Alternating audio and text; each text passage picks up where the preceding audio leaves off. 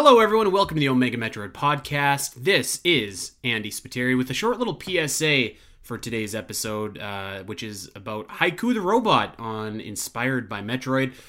We had a little audio snafu with this episode where unfortunately what we used to record ended up recording the wrong microphone on my end and not the nice microphone that I'm recording with right now and usually do record our podcast episodes with. So it's gonna kind of sound like Doom has me on speakerphone right next to him. I sound a little messed up. I'm really sorry about this. This has obviously been fixed. So if you guys don't mind just putting up with a low quality audio for this week, everything will be back up and running for next week. Really sorry about that, guys. And I hope that doesn't ruin the episode for you. So yeah, just wanted to let you know so you didn't walk into that and just be like, why does this guy sound like he is underwater? So that's what's going on. Thank you for your understanding. Hope that you really enjoy the episode. We had a lot of fun with Haiku the robot and had a really good conversation about it. So we didn't just want to scrap the episode. We wanted to still, release what we did have. So yeah, I hope that you guys all dig it and let us know your thoughts on the game after the show. Thanks so much, everybody, and we'll see you back here next week. Bye.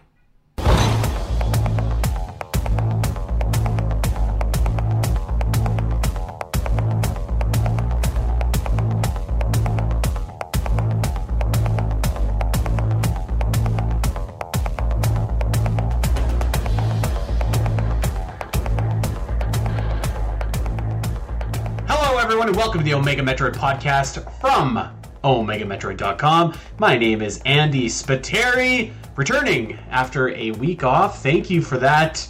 Joined by Doom Crossing. What's up, man? Howdy. Yeah, now it's Dak's turn for a week off. Yeah. We come back at you next week for some mapping Metroid goodness. Originally, we were going to do it this episode, but we're slightly changing things around to more accommodate everyone's schedules. So instead, we're going to be talking about some Haiku the robot. I am excited about this one, and I can't wait to dive into it.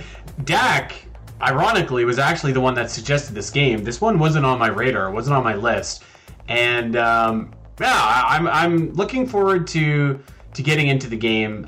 But before we get there, I want to plug a few things. Really, only one thing, I think. Actually, I was just telling Doom before we got on that over on our Patreon channel, which so many of you have graciously checked out.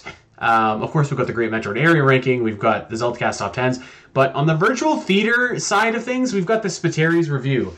And I think, and for anybody that doesn't know, that's a show, it's a bonus show where my wife Sam and I review a movie or a series or whatever, and just, podcast about it. And I think that we recorded an all-timer actually over the weekend about Twilight, like the movie Twilight. I had an epiphany actually recording that, and I'm going to tell you this.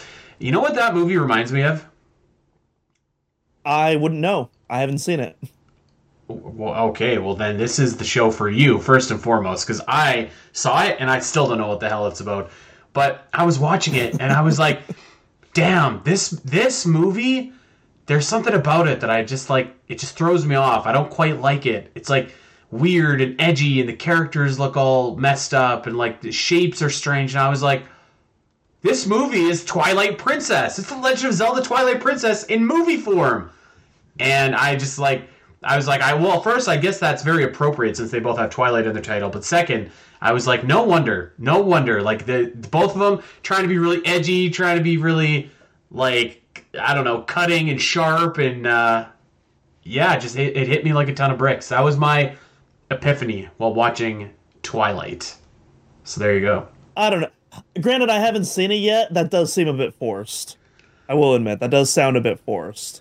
But I don't know. I haven't seen it, so I can't judge. I'm telling you, man, if you go play Twilight Princess and you watch the movie Twilight, there are vibe similarities in the atmosphere that they're trying to create. I'm telling you, you heard it here first. It's there. I just wanted to throw that out. Folks, if you happen to have played Twilight Princess and seen any of the Twilight movies, let us know in the comments right now. Is this man being for real right now? Yeah, This I doesn't wonder. seem for real, but like I want to know. I don't know what that Venn diagram looks like. I don't know if they quite overlap by a lot. Maybe they do. I don't know. I feel like Twilight's kind of had a little resurgence lately, or maybe I've just noticed more memes or something. But yeah, so it's another inspired by Metroid title today, and as Doom alluded to, we are covering a little title called Haiku the Robot, and yeah, as mentioned, this was a Dak suggestion. I think that he had it on maybe his radar, and it was on sale a couple weeks ago. So we were like, why not? Let's pick it up and give it a spin. Doom, it's actually like, so I finished it a couple weeks ago. I got 100%. I think I did everything that you can do in the game. And I believe that you finished it this morning, so it's going to be fresh on your mind. I finished it about an hour ago, and I got the true ending, not the. So we'll talk about that later. I managed to get the true ending of the game, but that happened about an hour ago, and it was very fun but exhausting. More so because of my backlog. I originally wasn't going to be on this episode because I'm like, man, I'm trying to complete like 3 or 4 more games for the end of the year, and this is another one on the pile. But I decided to do it anyways, and I'm really glad that I did because, well, spoilers, I had a lot of fun with it. I'll tell you what, this has been the only Metroidvania I've played in the last couple weeks. I picked up the Castlevania Advanced Collection, and I'm running through that.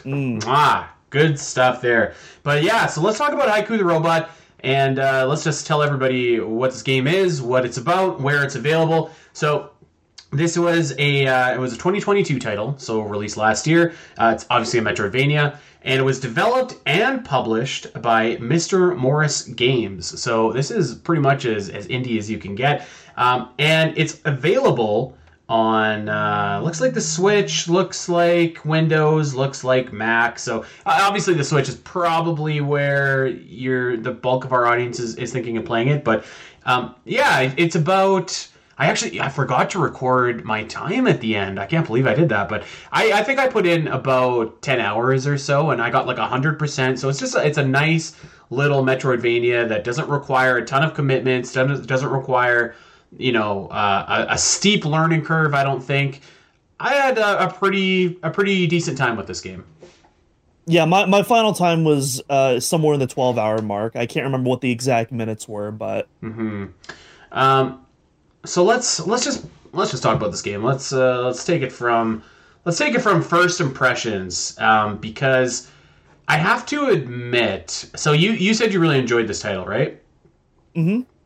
I would put this like in the mid to lower tier of games that I've reviewed for inspired by Metroid, and I realize that sounds kind of like a knock, and I guess it is, but there was a few things about this game that didn't quite click for me like right away.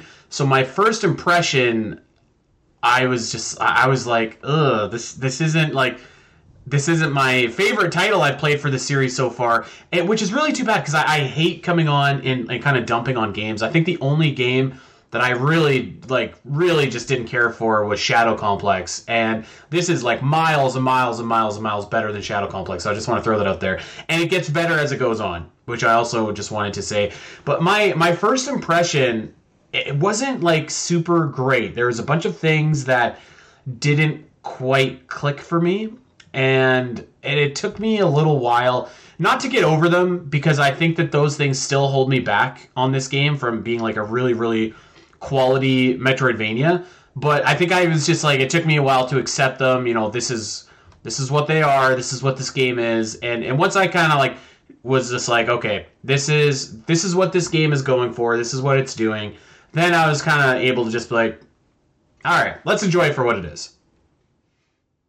Yeah, I actually think I might agree with you. Like, I enjoyed it. Maybe our criticisms are just weighted differently, but I think I might have an idea what some of your criticisms are, and I think we might actually share them. But I guess for me, what it was is like, if we were to go down the definitive ranking list, I don't think there's a single thing that I would give a 5 out of 5 about this game. I don't think there's a single thing. But for some reason, when everything kind of is meshed together, it just creates a really enjoyable experience for me. And so I guess we can go into more detail as we go into each individual category. But yeah, like, I was gonna say, like, I definitely agree with you. Like, there's not like one standout thing. in this game where it's just like, oh yeah, that's like the super high point. But I was gonna say there's not any areas where I think there's just like a straight up 1 either. But like as those words were coming out of my mouth, I was like, you know what? I do think that there might be a 1 or 2 in here, or more than one ranking in here. So yeah, let's get to it and let's see if our critiques are the same. So right away, the thing that just jumped off the page to me is the game's art style. And I understand, like, I feel like always such an artist when I'm just kind of like critiquing other people's work, because like this is an indie game development. These people do things I could never dream of doing, never dream of making like even a demo for a game, right? So like I feel bad saying it, but like the game's art style I thought it was horrible, to be honest. Like it just like, and I think as I like play more and more games, there's a fine line between like games that have like a pixely throwback aesthetic, and some of those games I think can look like really, really great. And then there's that thin line though that once you cross it, it's just like it just looks not good to me. And I think that this game, by trying to emulate the Game Boy Color kind of graphical palette, really just like missed the mark for me. I think like there's a weird like hue over everything, right? Like it's got like it's very orange. Yeah, it's got like the Sahara filter over the whole game, and it's like I think that really hurts it actually, because like every area starts to blend together and look the same, and functionally they're very different. But like when you have that filter over everything, it's just like, God, like this, it doesn't look good, and it really has an effect of like homogenizing everything together. So, and beyond that too, like I don't think that the game's graphics, like the sprite work, anything like that, were anything to write home about either, unfortunately. And you know, I get it; they're going for like the Game Boy Color aesthetic, Game Boy Color style. Didn't work for me. It didn't work at all, and it actively took away for basically the time I started the game to the time that I ended it. Yeah, right off the bat, I think I agree with that. But again, probably not as harsh as you in the same way. So I feel like this is going to be a similar theme throughout the episode. But yeah, I'd probably give it a 3. Like I accepted it. It was tolerable. But there's definitely like, if we see another sequel from Mr. Morris Games in the future, I would like to see a lot more effort put into, or maybe not effort is the right word, because clearly there's a lot of effort put into it. Yeah. But like, you know, I'd like to see them like rework it a bit more, put some more personality and character into it, because I don't, to me, like, I'm not necessarily against like, you know, the whole cutesy art style thing, but like you have to find some way to differentiate it from like the thousands of other pixelated cutesy art styles out there. And this game doesn't really do it that much, except for, again, that orange filter. And I think it needs a little bit more to make it stand out for its personality. Again, I didn't think it's ugly. I was fine with it. I accepted it, but I would like to see more in the future to like really make it pop. Yeah, I don't think, like, I wouldn't call it ugly. Like, I know that I just said, like, the sprite work left a little bit to be desired, but, like, that's the thing is, like, some of the sprite work is very good in this game. It just, like, I guess the filter, for whatever reason, to me, seems like it kind of takes away from what you're actually seeing, which is too bad, because it just, like, engulfs everything in that god-awful orange filter, and it's like, okay, like, a little color wouldn't hurt. But yeah, unfortunately, I just like the art style. It just didn't quite work for me. Like, I think like most of the other characters and enemies that you fight, like sprite wise, I think look pretty good. But when I think the actual robot Haiku looks about as, you know, as low effort, unfortunately, as you could possibly look. Like, it kind of looks like Kirby almost. I was about to say he just hates him because he looks like Kirby. I was waiting for it. And you know, I want to take that back. I don't want to say low effort. Just the stylistic choice didn't quite work for me, and like, it looks. it just looks like it could. There's more there that could have potentially, they could have potentially done, but they didn't. Which, who am I to say? But I didn't jive with it at all, unfortunately. And there are a few areas where I do think that the game does look pretty cool. I'll give it that. Like there's the water area towards the bottom, and also like the foresty area. Those ones I feel like broke out of the orange filter trap. And they were memorable, but like those were very, very few and far between, I thought, for me. Kind of even going off that as well, like especially, as a Metroid fan, one thing that like, I'm so used to Metroid games is like the details. The details are present everywhere, whether it be the music, the art direction, just little gameplay stuff. I mean, Mercury Steam, we could probably do a whole podcast episode on all the intricate animations and interpolations that are in Metroid Dread. But yeah, Haiku, obviously it's a smaller team, so I'm not expecting something, with a fully funded Nintendo AAA title. But like, there's a lot of stuff, like even in the pause menu, like you look at the map screen and it's like a completely static map screen. There's no... I wanted to talk about that in a bit. Because let's just talk about it now. Whatever. This map absolutely stinks. I agree. I hate it. I think on every single Metroidvania that we've covered for Inspired by Metroid, I'm sure at one point I've been like harping on the map and just like if you are a Metroidvania and your whole gimmick is keeping track of the areas that you haven't got to yet, the areas that you need to backtrack to, the areas that you've got this new item now that you can progress through, you need to have a good map, and this map stinks.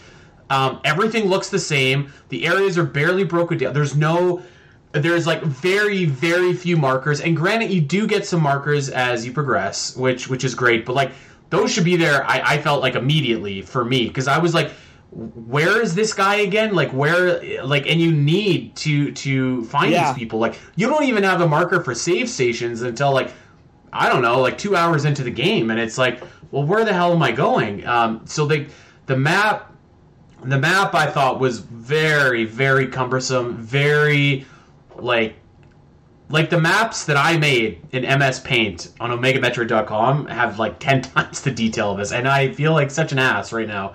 But like the maps were just they were no good. Like I'm looking at it right now, and like there's no legend, there's barely any area names. It's very obtuse.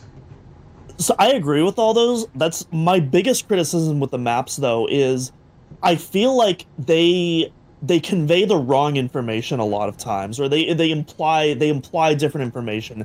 I don't know if you used the guide at all during the walkthrough. There was 2 times where I was playing, where I had to look up online because I was lost, and it was because I thought the map was telling me something completely different than what it was actually trying to convey to me, and I was like, what? That totally, like, so there's one path, we'll talk about the upgrades later, but there's a path that you can bomb under to get to the Electron Creator fight.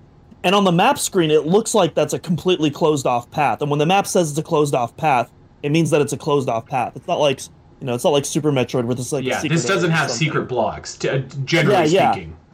Yeah, exactly. Yeah, and it was what the map was trying to show me was that was actually a bombable path, but it's like the pixel color is so close to like the edge of the map screen that I couldn't even tell the difference.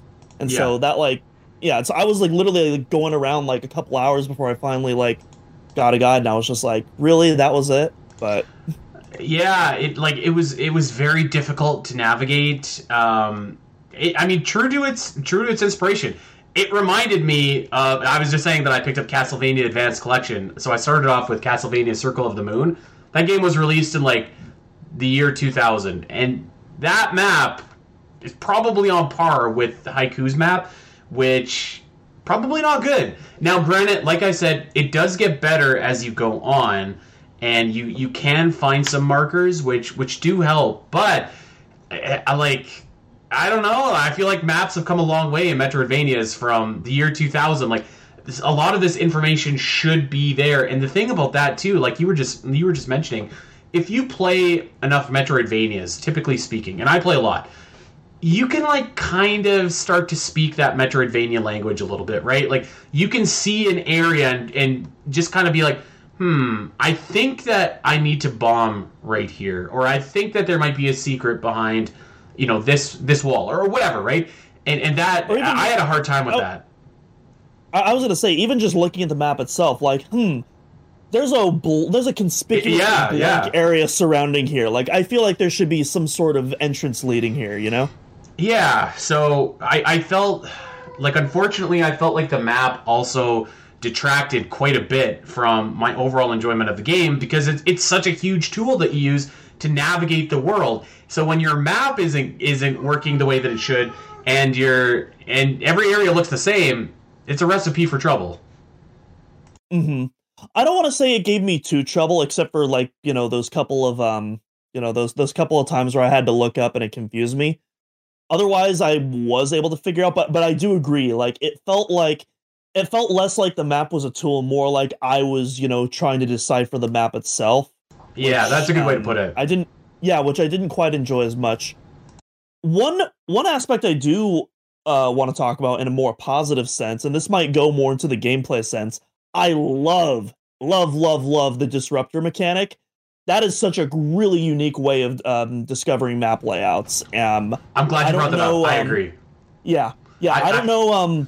I've never personally played a Metroidvania that's done something like that before. I don't know if like there's one that already exists, but this is the first time I experienced it, and I thought it was really cool. It made like uncovering the map like so cool, and it felt like a significantly more rewarding experience than it usually does in games. I think the reason for that is because like there's a reason why the map is kind of hidden from you. You know what I mean? Like usually you just go to a map station or you buy a map and it's just like, okay, here's the map. This one I thought was kind of cool because it's like, yeah, and it fits the theme of the game too, which is like, okay, they're trying to block the map. I get it. Like I like that a little bit. So it did kind of have a like, I think that when this game is at its best was in the moments where, like, you're desperately looking for that map disruptor and you're, like, trying to uncover the world. So I did really like that. I'm glad that you brought that up because I feel like we've kind of been dogging on the game a little bit. It really brings out that kind of labyrinth and maze-like feel in Metroidvanias, and it does it in its own unique way, which is really cool.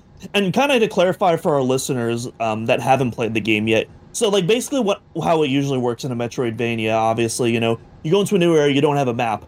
But when you check your map, you'll still have the rooms you've been in highlighted. Yeah. In Haiku, when you check your map, it's completely blocked off. You cannot see anything. So you have to kind of memorize your path until you find the disruptor. And once you do that, then the map opens up. And yeah, I just think that's such a cool feature, and I definitely like. If we do see a sequel, I think that's something that absolutely has to come back, because I think that's probably the highlight of the game. I don't know if I'd say the highlight, but I think it was a strong point. Maybe one of them. Yeah. Yeah. All right. Well, I'm curious to get your take on this, because I don't even know where I sit on this next topic, but I wanted to talk about the game's story, and I had a thought when I was thinking about this game's story. Like, obviously, these games that we review are inspired by Metroid, or maybe some of them are inspired more so by Castlevania than Metroid.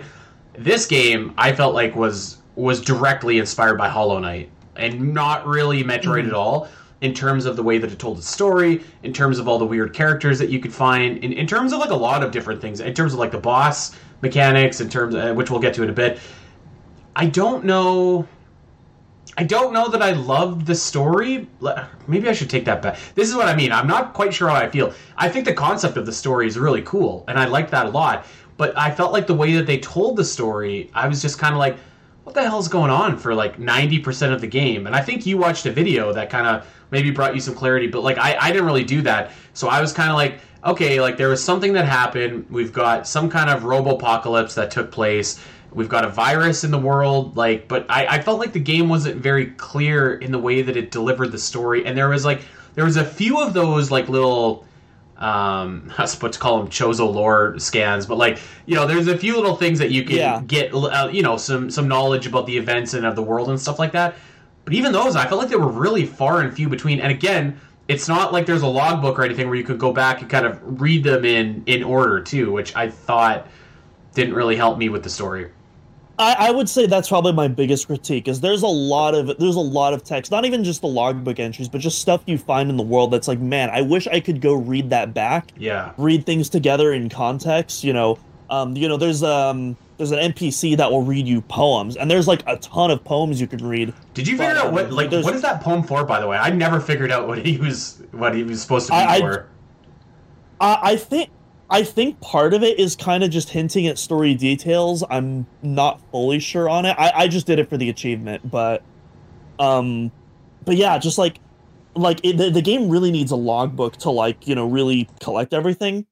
That being said, for what the story was, I wasn't expecting an amazing mind-blowing story, and for what it was worth, I enjoyed it.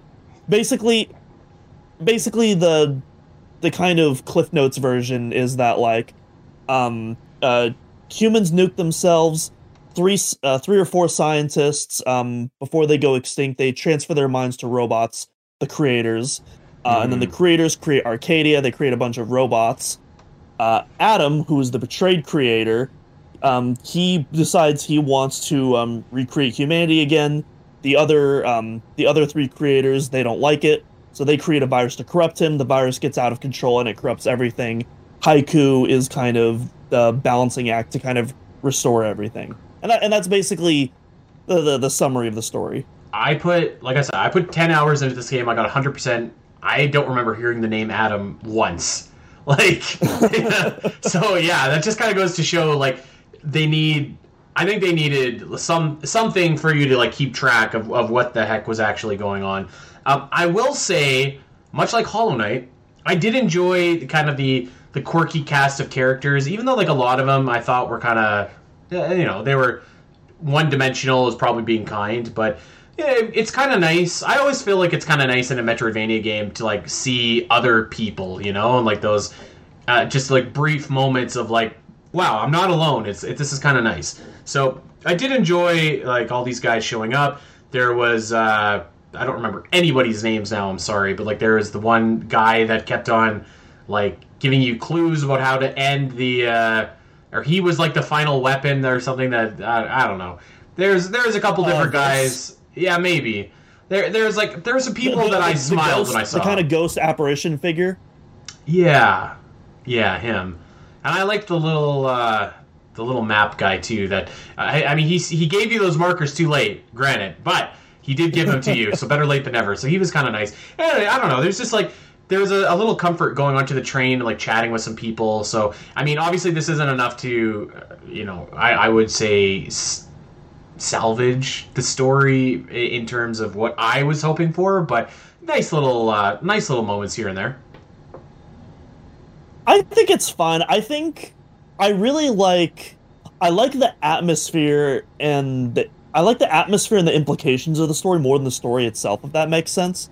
I feel like it's one of those where it's oh, this story creates a really interesting setting and a mood, and the story itself, it's not amazing, it's not blowing me away, but I'm fine with it. Yeah, I actually think that's actually the perfect way to put it. I think because I mean, you know me, I'm a big sci-fi head. I'm a sucker for a good sci-fi trope, and by God, humanity nuking the world and the robots taking over. I like that. That's a great little story. But so I like the setup of it. I think the way that this game's story is actually told though is it's not bad. It's just I don't know. It's very. There's not much to it. It's a little too vague. Obviously, you don't want to tell the entire story up front. I feel I think we'll both agree on this. Metroid Prime 1 is kind of the perfect example of how to just breadcrumb the story enough. It's the porridge is just right. It's not too cold, not too hot. Yep, absolutely. And honestly, even I'm not expecting any game to be on the level of Ori's story, but that game. That had an awesome story. Axiom Verge has this crazy story.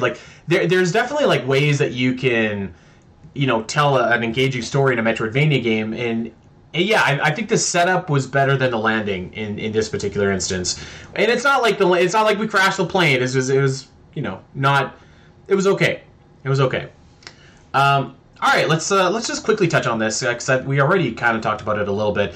I thought for the most part, you mentioned that you got hung up at a couple different places.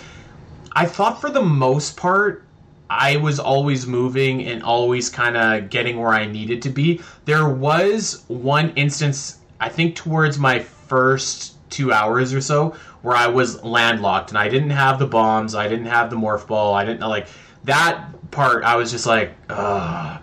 And I eventually just kind of like powered my way through it somehow, some way. So that was the only moment where I felt like I was just like really kind of just like, what the hell do I do here? Other than that, I will say, I think that the game does a good job of giving you like a lot of different options about where you can go and like what you want to do next. You're certainly not like if you don't get the morph ball right away, like you're not going to be not able to explore a large portion of the map, right? So I do think that the game did a good job of this.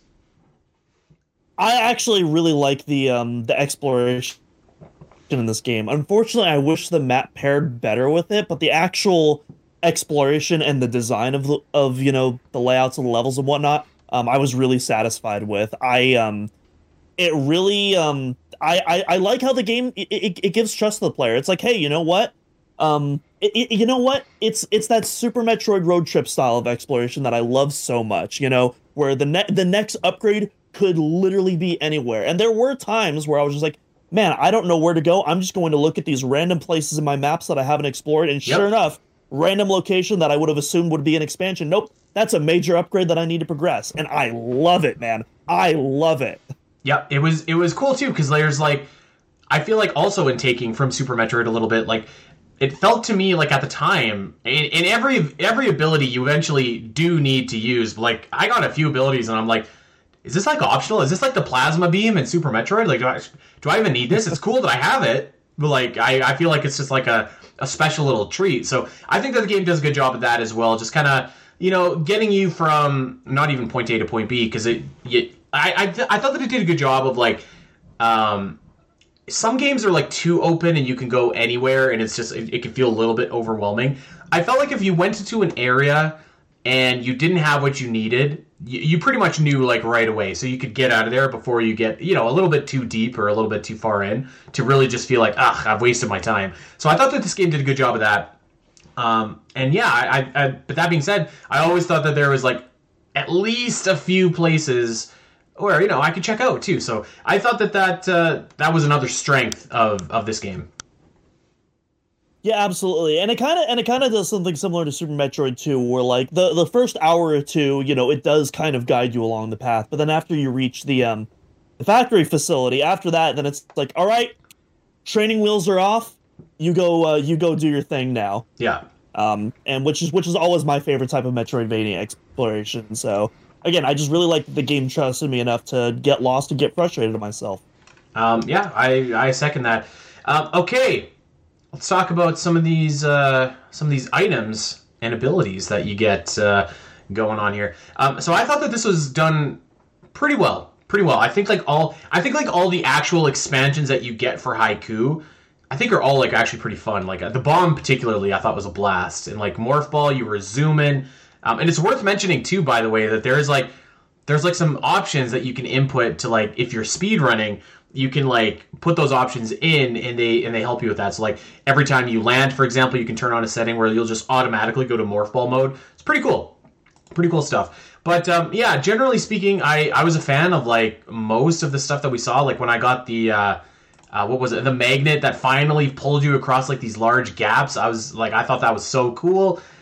You've got some classics coming back, like you've got the morph ball as we mentioned, you've got the double jump, but yeah, there's a lot of like.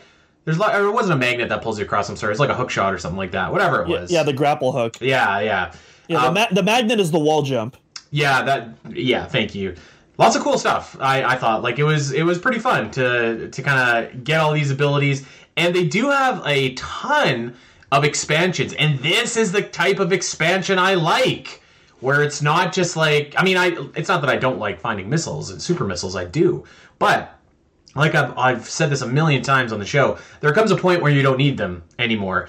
And instead what Haiku does is it gives you like different different abilities. Basically, you get these little chips, and you can slightly alter some of your gameplay. So like and there's 3 slots too, which is kind of cool. You've got like your, I don't know, I guess you'd call it your map slot, your health slot, and your attack slot. So if you get like a blue chip, that is your typically I think it's your map, or not map, but like health or whatever. So like you can either strengthen your body, or like you can make it so like heat doesn't damage you as much, or you can detonate if you're taking damage, which was cool.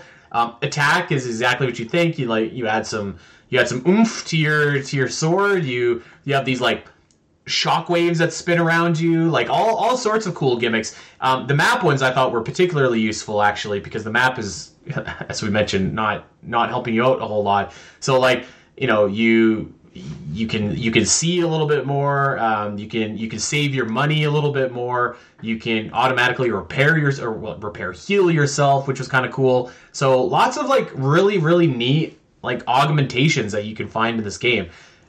There's not much that I would say I'm looking for Metroid to take from Haiku, but this could be one of them. This could be something that gives you like a little diversity in gameplay and how you play. Yeah, I totally agree here. Like, the expansions are so fun to collect, particularly those chipsets. I feel like that's really like kind of what makes everything like really click together. Personally, my favorite one, I always do like the money grinding and saving ones, just so that I can invest now, earn more later. That's always my strategy with these type of like, kind of currency grinding games. So I always like to do that early on. My one complaint is I wish that there was more chip slots, because you can only have 2 at a time, I think, for all of them. Yeah, I think you can have a max, because you can also unlock additional chip slots as well. Yeah. You start off with 3, but you can unlock an additional one for it. Honestly, I'd go a step further. Honestly, I just wish they were all permanent. And like, I wish the game was balanced in a way to like accommodate it, so that having them all permanent is like a viable option while still being challenging. That's kind of what my preference would be. I don't like, having to like choose one or the other. Yeah. If Metroid were to adapt it, that's how I would do it, but yeah. I don't mind the idea of customizing your gameplay a little bit more, and like, taking what works for your gameplay style. So like that I don't mind, but I felt like, because you had 2 and 2 and 2, and I was like, I could use like one more attack mod, or I could use one more movement mod, or something like that, right? Like, so I appreciate the idea. I wish that they went a little bit more. But I would say, that being said, this is, again, probably what I would single out as probably the coolest thing that this game does. I think that it's probably the best thing going on for this game. Even if I pretty much like set my chips and kept them, but just the option to have all those other abilities, I just thought was cool as well. So I really like that from Haiku, and I thought that it was a strong, probably the strongest point, actually. I'd still probably put the Disruptors as my top choice, but this is definitely like right below it, like just barely. Definitely like 2 of the coolest original. I don't know if the chipset's are original idea, because Hollow Knight does have the charm system, which is pretty similar as well. But yeah, either way, I think it mostly like knocked it out of the park here. Well, let's talk just really quickly. We'll touch on it because we skipped over it a little bit here, but just like general gameplay. What were your thoughts? Because I felt a little up and down on this as I was playing. I would say, like with everything, eventually, as it goes on, I think it gets better. But yeah, I don't know. Before I go, Doom, what are your thoughts? Yeah, again, this is like one of those moments where it's like, I don't think I'd give anything in this game like a 5 out of 5, and I would extend that to the gameplay, obviously, the main part of the game. But again, there wasn't really a moment where I was just like, oh, this sucks, I hate this, grr. Like at worst, it was just like a 3 out of 5. But then there was like other moments where it would be like a very, very high 4 out of 5 for me. And generally, like, I feel like the combat, for the most part, the base combat, not the boss battles, we'll talk about that separately for its own category. The base combat was just kind of there. I feel like, which, to be fair, I think a lot of base Metroid combat was there for a while, but especially after the Mercury Steam games, and Dread in particular, how just absolutely refined it was in that game. Like, it's very, it definitely sticks out a bit more, in an era with, Metroid Dread and, games where combat has become, more integrated into that main gameplay loop. And so the combat is just kind of there, but I didn't dislike it by any means, but it's just something to keep you busy. It's really kind of, I feel like the quote unquote fun of this game is just, kind of navigating that maze, navigating that labyrinth, and getting that light bulb aha moment. That's really where the fun of the gameplay loop comes in. Yeah, well, first of all, I would take umbrage with that Metroid comic. I think, like, I mean, even Super Metroid Fusion Zero Mission, I felt like combat, which obviously is the focus, but, like, I felt it was a lot smoother than this. I thought that, like, the sword combat I'd agree. I agree. I'm just saying that it wasn't, like, as optimized as it's now becoming Dread. Definitely. I see what you're saying. Yeah, I felt like the combat. We'll talk about the combat, then we'll talk about the exploration. But, like, I felt like combat was really clunky for a lot of it, and some of that is by design, because there are some of those mod chips that you can get to, like, keep your character in place rather than, like, every time that Haiku swings its sword, it gets pushed back a little bit. But I don't know, like, it reminded me, people are going to think that this is a compliment, but coming out of my mouth, it's not. But it reminded me of, like, a Souls game where, like, you're fighting and, like, I'm no good at Souls games, okay? I'm just going to throw that out there so nobody at me. But, like, every time I'm playing Elden Ring, every time I'm playing Bloodborne, I feel like my characters just move so, like, they fight so clumsily and slowly and awkwardly. It's not fluid, it's not fast. And I know that's by design.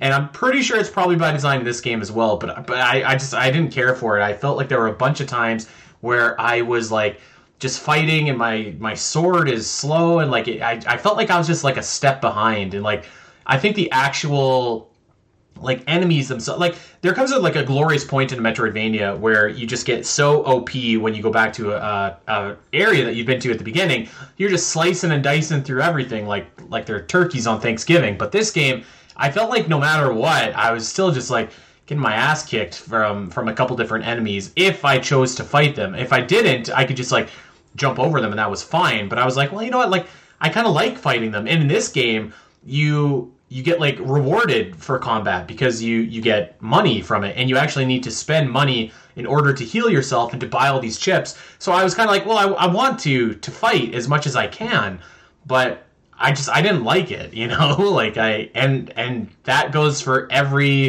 pretty much every scenario in this game, as we'll get to. Yeah, I think this might be my first disagreement where I don't think the combat was clunky at all for me personally, with exception to the secret final boss before the boss rush. There were some moments where I was definitely still in the invincibility frames of my dash and still getting damaged. That irked me a little bit, but that's really the only instance that I can think of. Everything else felt fair. I felt like everything else felt pretty fluid. I felt like I could get the hang of it. It's not like, I didn't think it was unfair. Like, I wouldn't say that, but I do think that it could have been just, like, a lot smoother or a lot, I don't know. Like I said, like, I'm referencing it again because I'm playing it right now, but, like, you look at the combat in, like, Castlevania Aria of Sorrow, released 20 years ago, and, like, it's not even close. It's, like, it's way more fluid, way more precise, way more crisp. This one, I thought that it was just kind of, I don't know, a little bit mushy or a little bit clunky, or just didn't quite jive with me, unfortunately. One thing I will agree with you on is there is no penultimate final upgrade where you can, like, really tear through enemies. Yeah. Like, yeah, obviously your sword will get stronger every time you defeat one of the creators, and, it takes, I think, like, one hit off what the enemies will regularly take. But, there's no, like, screw attack item where you can literally just, like, plow into enemies and incorporate that into your movement and just make the traversal that much smoother. There isn't really a moment like that. Even when you're fully powered, if you're engaging enemies, there is a little stop and go there, which I do hope is alleviated in a sequel. Well, I would say too, like, I felt, at least for me, the way that I played, like, the pacing of, like, how you upgraded your health and stuff like that probably also played a big part into that, because, like, I must have played 4 hours before I got more than, like, what I started with health-wise, which probably means that I was doing something wrong. But like I was just like, Jesus, like when can I like get like take an extra hit here? Like I feel like I've earned it, but so maybe that was a part of the reason why. But because I want to flip this narrative a little bit, because again, I feel like I'm beating up on this game. I thought that in terms of like gameplay as an exploration, man, when you're moving in this game, that's when it really clicks. Like there's a bunch of different like areas where you're platforming, like the fire area comes to mind, or like the in the electrical like factory or whatever, like when you got to dodge your way through all like the lightning and stuff like that, or the sparks. Like when you're moving and you're fluid, that's when I was just like, this is really fun. Like this is a really fun game. And I don't know that those sections come as often as I would like, but when they do, it's just like, man, this is awesome. Particularly at the end when if you're going for the 100% and you've got the grapple, you can do some like really cool stuff. It's borderline like Shine Spark puzzle material actually when you get that. Yeah, I was just about to agree with you on that as well. Like I feel like those moments do come a lot, but it's just that the grapple is by far the coolest one, and that's like a very late game item, or at least in my playthrough. It was for me too. Yeah. I'm just saying because the game is very non-linear. Maybe there's a way you can collect it earlier. I wouldn't know, but yeah, once you collect that grapple, like, and the way you can incorporate that with your abilities, like there's a couple of really fun puzzles with that, and especially once I realized you can actually double jump out of your grapple. I didn't realize. And once you do that, it's like, like all of a sudden the possibilities just become endless, and it's just it's so much fun to do that. But yeah, like I wish there were more. I wish there were more grapple puzzles, just like in most Metroid games. I wish there were more shine sparking puzzles. Yeah, me too. I agree with you. So let's talk about these areas. We've touched on the areas a little bit, so we can spend as much or as little time as we want. I felt like when I was playing the game, it seemed like there was like 100 areas. And I'm looking at a map right now, and there's really only like 1, 2, 3, 4, 5, 6, 7, 8, 9. I don't know if you felt the same way, but I just felt like there was always like a new area that I was unlocking. Kind of. I felt like the areas came really quickly for the most part, but also maybe like that's it, yeah. I didn't feel like there was like, you know, obviously hundreds hyperbolic, obviously, but like I don't know. It felt like I didn't feel like, oh, there's less areas than I thought there was. It felt like, yeah, this is the amount of areas that I discovered. Yeah, and to be fair, like that wasn't a criticism; it's just more of an observation. But yeah, like I think like, you know, the areas as we've talked about, I feel like the art style does hold them back a lot. Like there's no reason why the blazing furnace should have the same color palette as, you know, the abandoned wastes, but they do, unfortunately. Yeah. There are two exceptions to that I mentioned earlier: the Forgotten Ruins and the Water Ducts. Those ones stuck out to me as being pretty cool. You know, I mean, like you said at the beginning, like I feel like every area is fine. Like there's not like a stinker in the bunch, I don't think. But I also don't know that there's an area where I was just like, dang, that was awesome. Like, wow, really fun. Yeah. Aside from those few moments like we were just talking about where you can like zip line around, and like that is fun. I guess like maybe some of the rooms in like the central core, like where you're kind of jumping around, or maybe it's the last bunker. That's the problem right there, is like the like all the areas are so homogenous that it's like, wait, where was I doing this again? Like, whereas if I think of like, okay, water, I know that I was in the water ducts. So like there are a few moments here and there.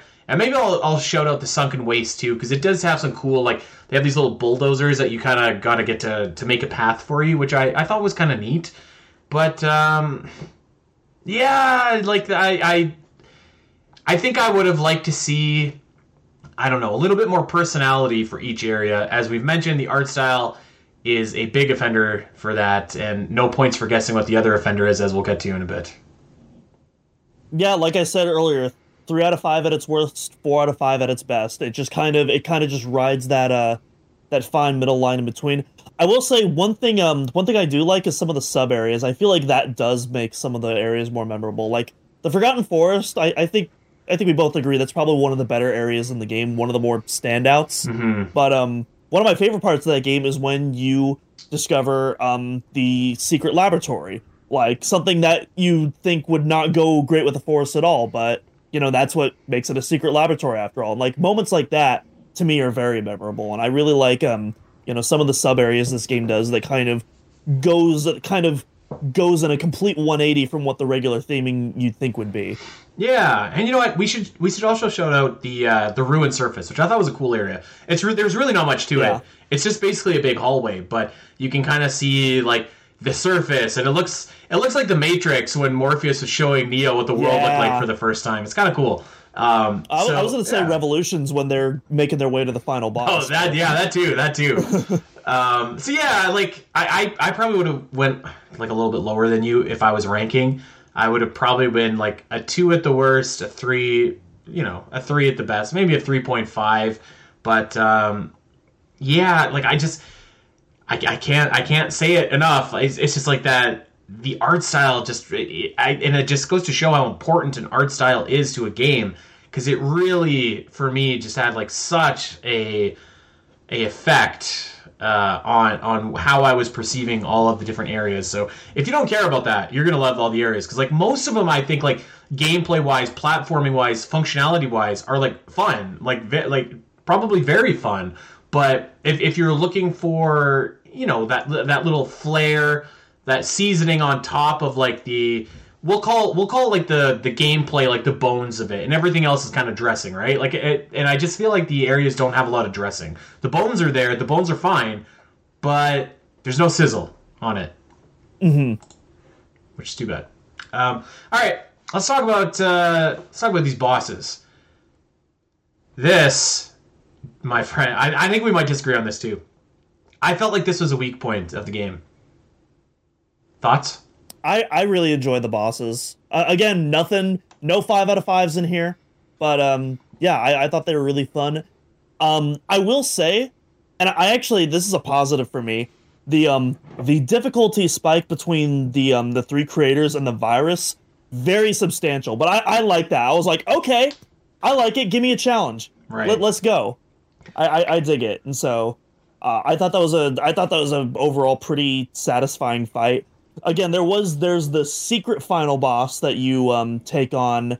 I think it's Old Arcadia. I think that's the name of the hidden area. There's a secret final boss like that before you unlock. Yeah, that one. I thought the fight was okay, but again, there were a couple moments where I was just like, some of the attacks and the animations are like clipping through me and still damaging me, even though I'm in my invincibility animation. That I don't like, but that's a fairly minor nitpick considering that's just one fight in the whole game. But otherwise, I think, overall the difficulty curve is really nice. The final boss feels like a final boss. There isn't like any like puzzle attributes. It's, smack it with your sword kind of. They're very punch out style bosses. You're memorizing attack patterns. Yeah. You're looking for an opening. You can risk it and go aggro and risk getting hit, or you can play more conservatively, do one hit at a time, and try to avoid getting hit. And I really enjoy those boss fights. And this game, I do wish there was a little bit more diversity, since that is literally every single boss fight. But I also, again, I like those boss fights, so I don't mind it at the same time. You pretty much nailed it on the head for me. Every boss fight is the same boss fight, just like a different attack pattern, a different sprite, but it's like you're in one locked room, you've got stuff coming over from all sides, you have to dodge it, you have to hit the boss. That's every boss fight in the game, like every one. And like it really, like, I thought took away from it, because some of these bosses are like quite fun, or they would be fun. Like I think of and again, I think that the boss fights got better as the game went on, as they probably should. But like I think the Electron and the Neutron and the Positron, is it Positron or Proton? I can't remember. Proton. Those boss fights were fun. And the final boss fight was like fun. But like, again, like we already have a game where all the areas look the same because of the art style. And now like the game is giving us the same boss fight like over and over and over. Like there's got to be like a dozen bosses plus in this game. And it's like, any kind of deviation from the formula would be greatly appreciated here, because by the time that I got to the boss fights that were actually fun, which was like the final couple ones, I was like, I'm over this. Like, this is just the exact same thing. Like, I'm bored of dying and having to learn the attack pattern and whatever. I just like, yeah, I thought that it was a really unfortunate design choice because, like, you could do some cool stuff, but I don't know if it's due to the limitations of the way that this game was developed, kind of be like that Game Boy Advance or Game Boy Color style game, but like even in like my, I'm thinking back to Wario Land on the Game Boy, and I'm like, those boss fights were more diverse and fun than this. So I think that this would have been a case where, like, I almost think that like less would have been more here. Like if I was making this game, I might have literally just had the 3 electron, proton, neutron fights, the final boss fight, and that might have been it. Because I also I thought that the boss fights at the beginning of the game were brutal. In that, like, I was just like dying over and over and over again, and I could hear people saying get good, whatever, okay, but I was just like, ugh, like this, I don't know, it just kind of was like, I was like, I'm over this, and I think that's too bad, because a big part of the Metroidvania pie is like having really cool and engaging boss battles.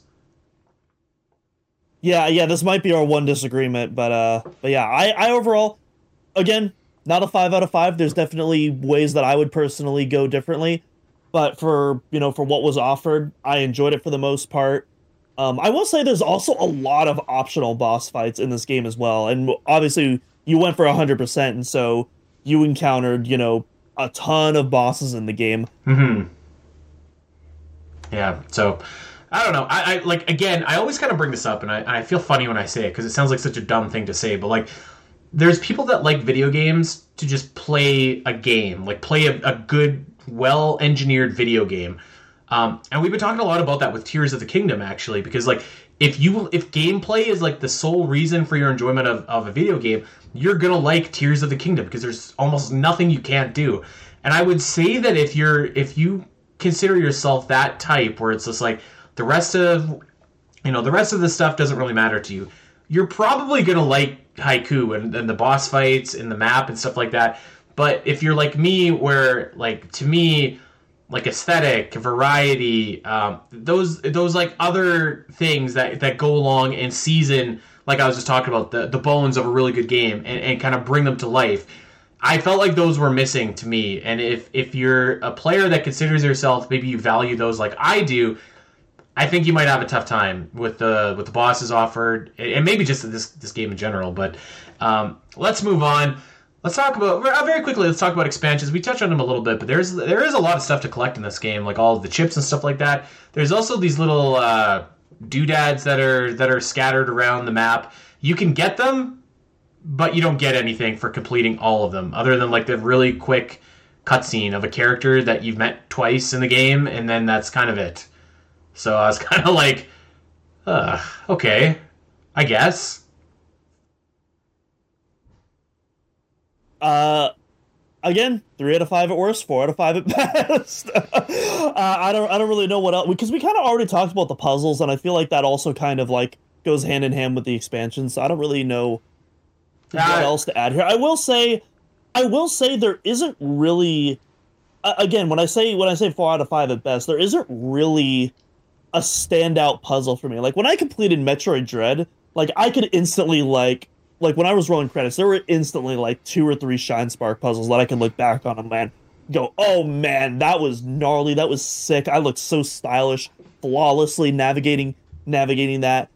With Haiku, I can think of like general movements I did with the grapple hook. Like, oh yeah, I remember there was electrical barriers that I was hopping around, but I can't remember like a specific puzzle sequence or what a specific reward was at the end of that. Does that make sense? I mean, it does. And I'm not trying to say like every game should have like a memorable sequence where like you unlock a really like Ori is one of my favorite games ever. And I can't think of like a really memorable expansion, using that term loosely, but like something really cool that you need to do in order to get like an upgrade or a power up. But like that, and so the game doesn't need that necessarily, but like, yeah, I just kind of thought like the positive is that there's a lot of like cool collectibles. Like there's the chips, there's those little, I don't know what they were, doodads. But then the negative is I was just kind of like, I want a reward for collecting all the doodads. Like I don't get anything for this. So it was a little bit of good, a little bit of bad. So that's pretty much all I have to add about that. Let's move on to our last subject here, and I think that this was, if it wasn't nailed shut before, this was probably the final nail in Haiku's coffin for me in terms of preventing it from being like a top tier Metroidvania. But I thought that the music stunk in this game. Oh, I wholeheartedly disagree. Significantly disagree. I can't remember a single tune from this game. Oh my lord.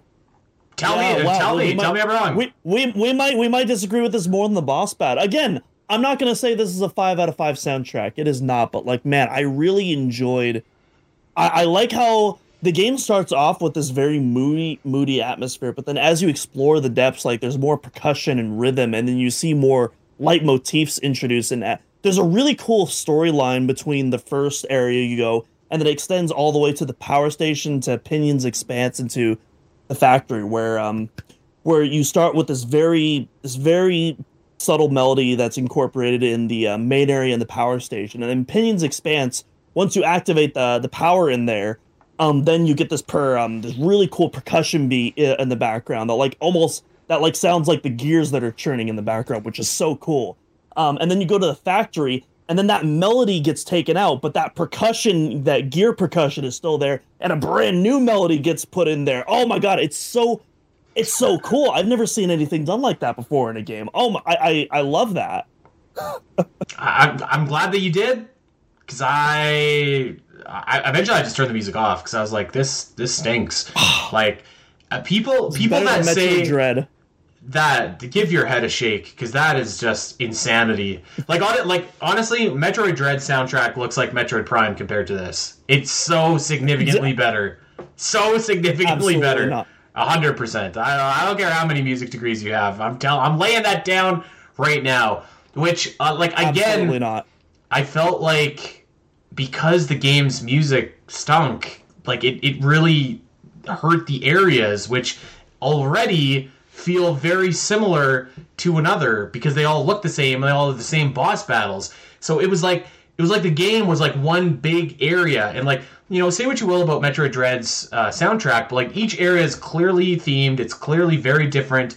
They look different. Like I think that like that's what this game was missing, is just personality to each of its areas, and I guess just to the game as a whole. Because like I thought that like the combination of art style, music, bosses, I thought it really held back a lot of the good ideas and the good things that this game was doing. And there's a bunch of good things that this game is doing, by the way.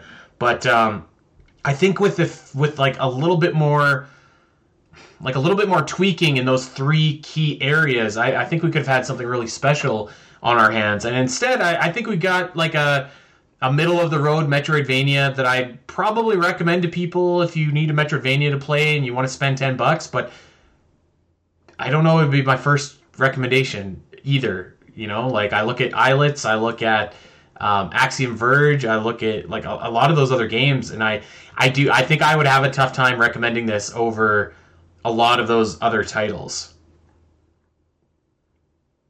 I need to actually beat it for myself, but I would recommend it over Hollow Knight. I'll put that out there right now. Oh, that's also... I'm in the minority. I'm in the minority on that one. But I still need to beat Hollow Knight eventually. I want to give that game a second chance. I want to... But anyways, that's for a whole other episode.